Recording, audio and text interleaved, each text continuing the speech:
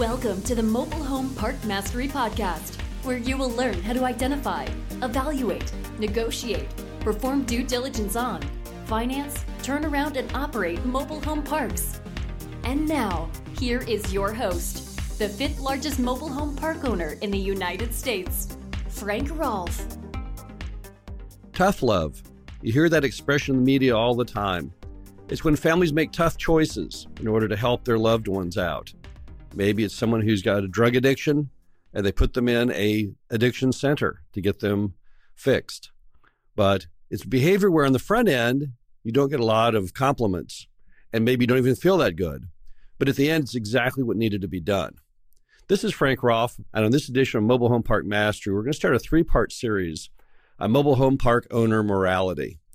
We're going to talk about the tough choices and the tough decisions that mobile home park owners have to make and how they can do that in a right and correct way to help not only their residents, but the community at large. Let's first start off with the simple fact that when you make people pay their rent every month, you actually are helping them stay in their home. Now, this is a topic that many people initially are going to say, no, that's not true. You're just making that up. You're just trying to basically justify making people pay their rent. But it's not entirely true. Let me tell you, when I had my first mobile home park, Glen Haven, I noticed a simple fact. There were people at Glen Haven who had fallen behind in their rent because the mom and pop owner had allowed them, when they couldn't make their rent on certain months, just to skip that month.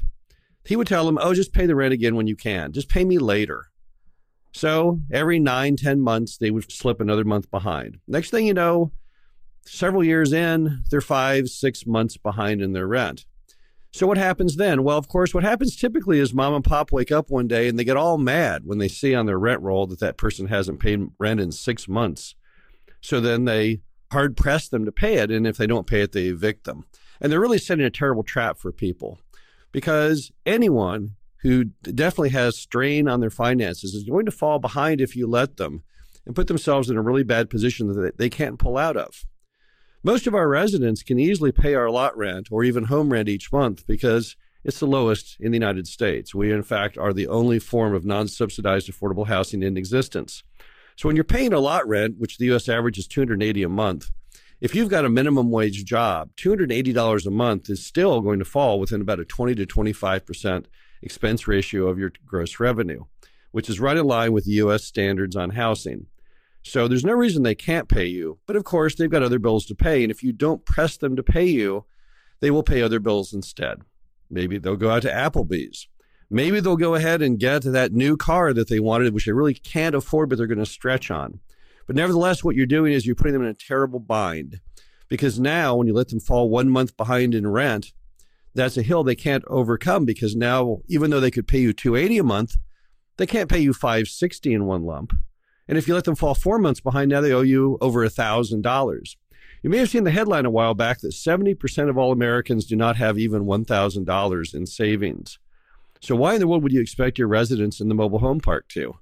So basically, when you let people fall behind in rent, what you're really effectively doing or saying is, I'm going to go ahead and get you thrown out of your house at some point in the movie going forward. And that's not a moral position to be putting people in. The right tough love decision is to make them pay the rent each month so they do not fall behind.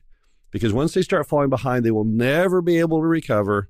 And next thing you know, you will have people who are displaced from their home, who could have been just fine, could have made the payments every month like clockwork, but you let them fall behind. And then one day they get stuck in that trap and they can't get out of it. Maybe not while you own the park, but someday you'll sell the park. And then the new owner won't be as forgiving as you were. And they'll say, hey, I noticed you're 7 months behind in your rent.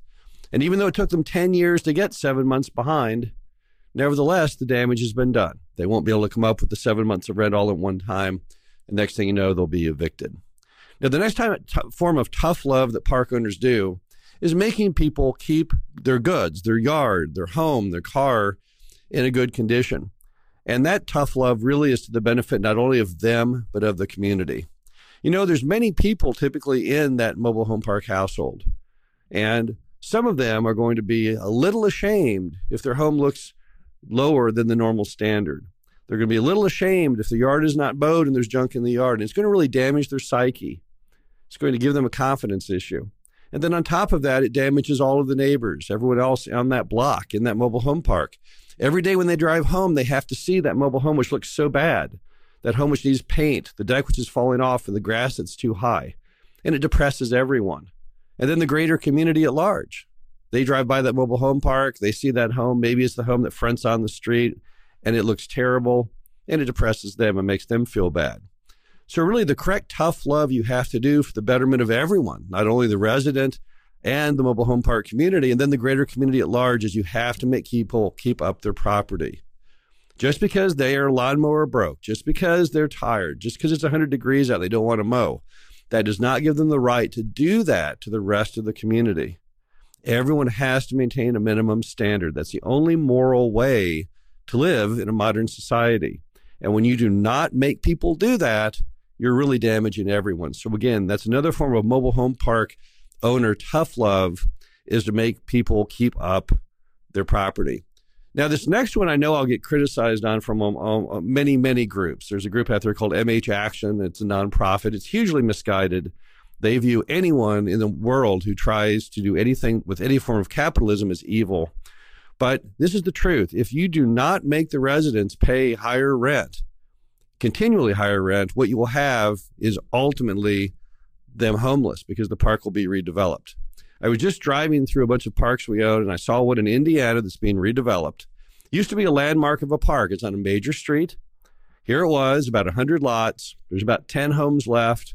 They're tearing the whole thing down to make way for some new development. It's on a main commercial thoroughfare. I'm going to assume it's going to be a big box retailer of some time, a Home Depot or Lowe's, something like that.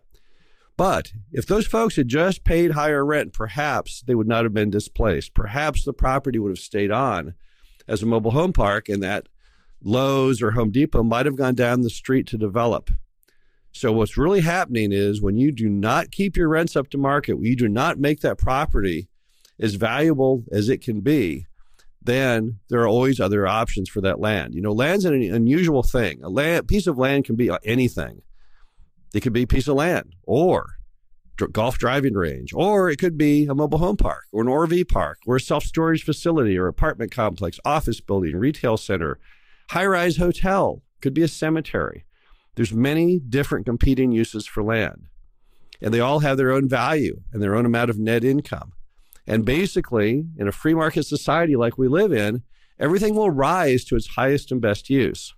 So if you've got a piece of land that's on a commercial thoroughfare sitting there and you have a mobile home park on it, that mobile home park is charging a $200 rent when it could be charging $500 like all of its peers around the area, and you sit there at $200, here's what's going to happen.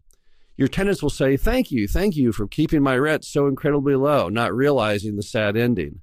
Because one day what will happen is that owner or someone who buys it from that owner will realize that that piece of land could be worth far more if it was scraped and made into another use. In many of the markets we serve, the apartment complexes are roughly $1,000 a month more than our mobile home park lot rents. Austin, for example, has a typical lot rent of $400 to $500, but an average apartment rent of $1,500 plus. So what it means is the number one danger to most mobile home parks today are apartment complexes. You can just take that good old mobile home park, scrape it, put back in an apartment complex, and you can enjoy rents $1,000 a month per unit higher than what you were getting. And that's going to give you a far higher return based on any form of return on investment than that mobile home park was producing. And so what it means is it's just a matter of time before it gets the wrecking ball. The only way you're going to keep parks in operation going forward, whether it's 10 years out, 50 years out, or 100 years out, is to make those rents as high as economically feasible, because that is the only chance you have in an ever-developing world. Remember that most of these cities are gaining population each year. Maybe not a lot, maybe 2-3%, or in some cities it's 10 and 20, and I've seen things on bestplaces.net as high as 100% a year growth rate in some very fast-growing smaller markets. When you have populations that are growing, and America is, of course, always growing, you have greater pressure on the land. They need new housing starts, new restaurants, new lodging, all kinds of items. And land is constantly being looked at by many sources, brokers, buyers. They're all looking at all that different land out there because they're going to build their new development and what can they buy that's the least expensive. And of course, the least expensive is going to be the land that creates the least income, since land is valued based on an income stream normally. So if your mobile home park is sitting there and your rents are very, very low, then on that whole big spectrum of possible pieces of land for the developer to buy, you will be number one. So once again, if you do not keep pushing rents, if you do not allow rents to be where they economically should be, the end result is not going to be happy tenants who say, oh gosh, I have low rent. It will be tenants who get notices in the mail saying, I'm sorry, we're redeveloping this mobile home park and now you must move. So the tough love answer is to keep your rents high and make that property as high income producing as it can, because that is what will keep it as a mobile home park going forward. Next form of trailer park tough love is making people live by the rules of society. Now, we all live together in one giant society. We're not only Americans, but we're also people in our own smaller subsets of communities and states. And we all live by rules, and we have those rules because we all need to be able to live happily together. It is not going to work as a society if people are able to do things which diminish the quality of life of the people around them. For example, if you like large dogs and you've got a large pit bull, let's say, or a Rottweiler, and even though you may love that dog, that may scare the heck out of all of your neighbors. You can't let that dog free roam. There's no city in America that would allow you to let that dog free roam. It's got to be on a leash, or it's got to be in a fenced yard. Why is that? It's because you are, even though you like the dog, you are diminishing the quality of life of those around you if you let it run wild and terrorize people. So what does it all mean? It means we all have to live by rules.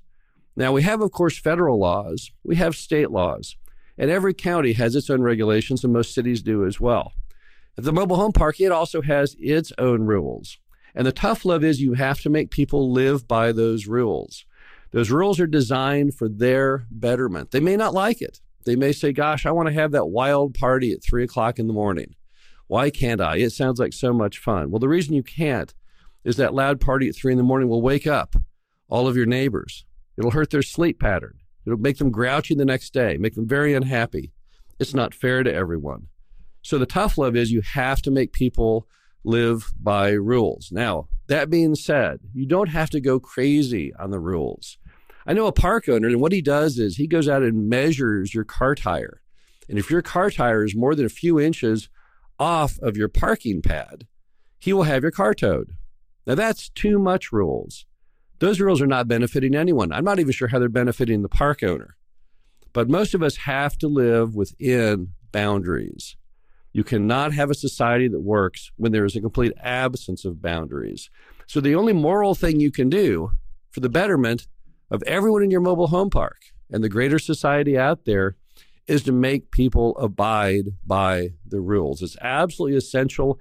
It's the only moral thing to do. So even though the residents may be unhappy and they may say, oh, I don't want to live by your rules. I hate you. You always have all these rules that impinge on what I want to do with my life. You have to ignore that. You have to look through that because that's not the moral choice. The moral choice is to do what's right for the resident, the community at large, and that is people have to live within boundaries. They have to live within guidelines, and they have to live by the rules. Again, this is Frank Rolfe with another Mobile Home Park Mastery podcast series. We're doing a 3-part series called Mobile Home Park Owner Morality. So hope to talk to you again next week, where we're going to talk all about waste, the morals of waste in mobile home parks and how to end the waste. So again, this is Frank Rolfe, and we'll talk to you again soon. Thank you for listening to the Mobile Home Park Mastery Podcast. Be sure to visit us at mhpmastery.com to subscribe to the show, read our show transcriptions, and access all of our great information on mobile home park investing.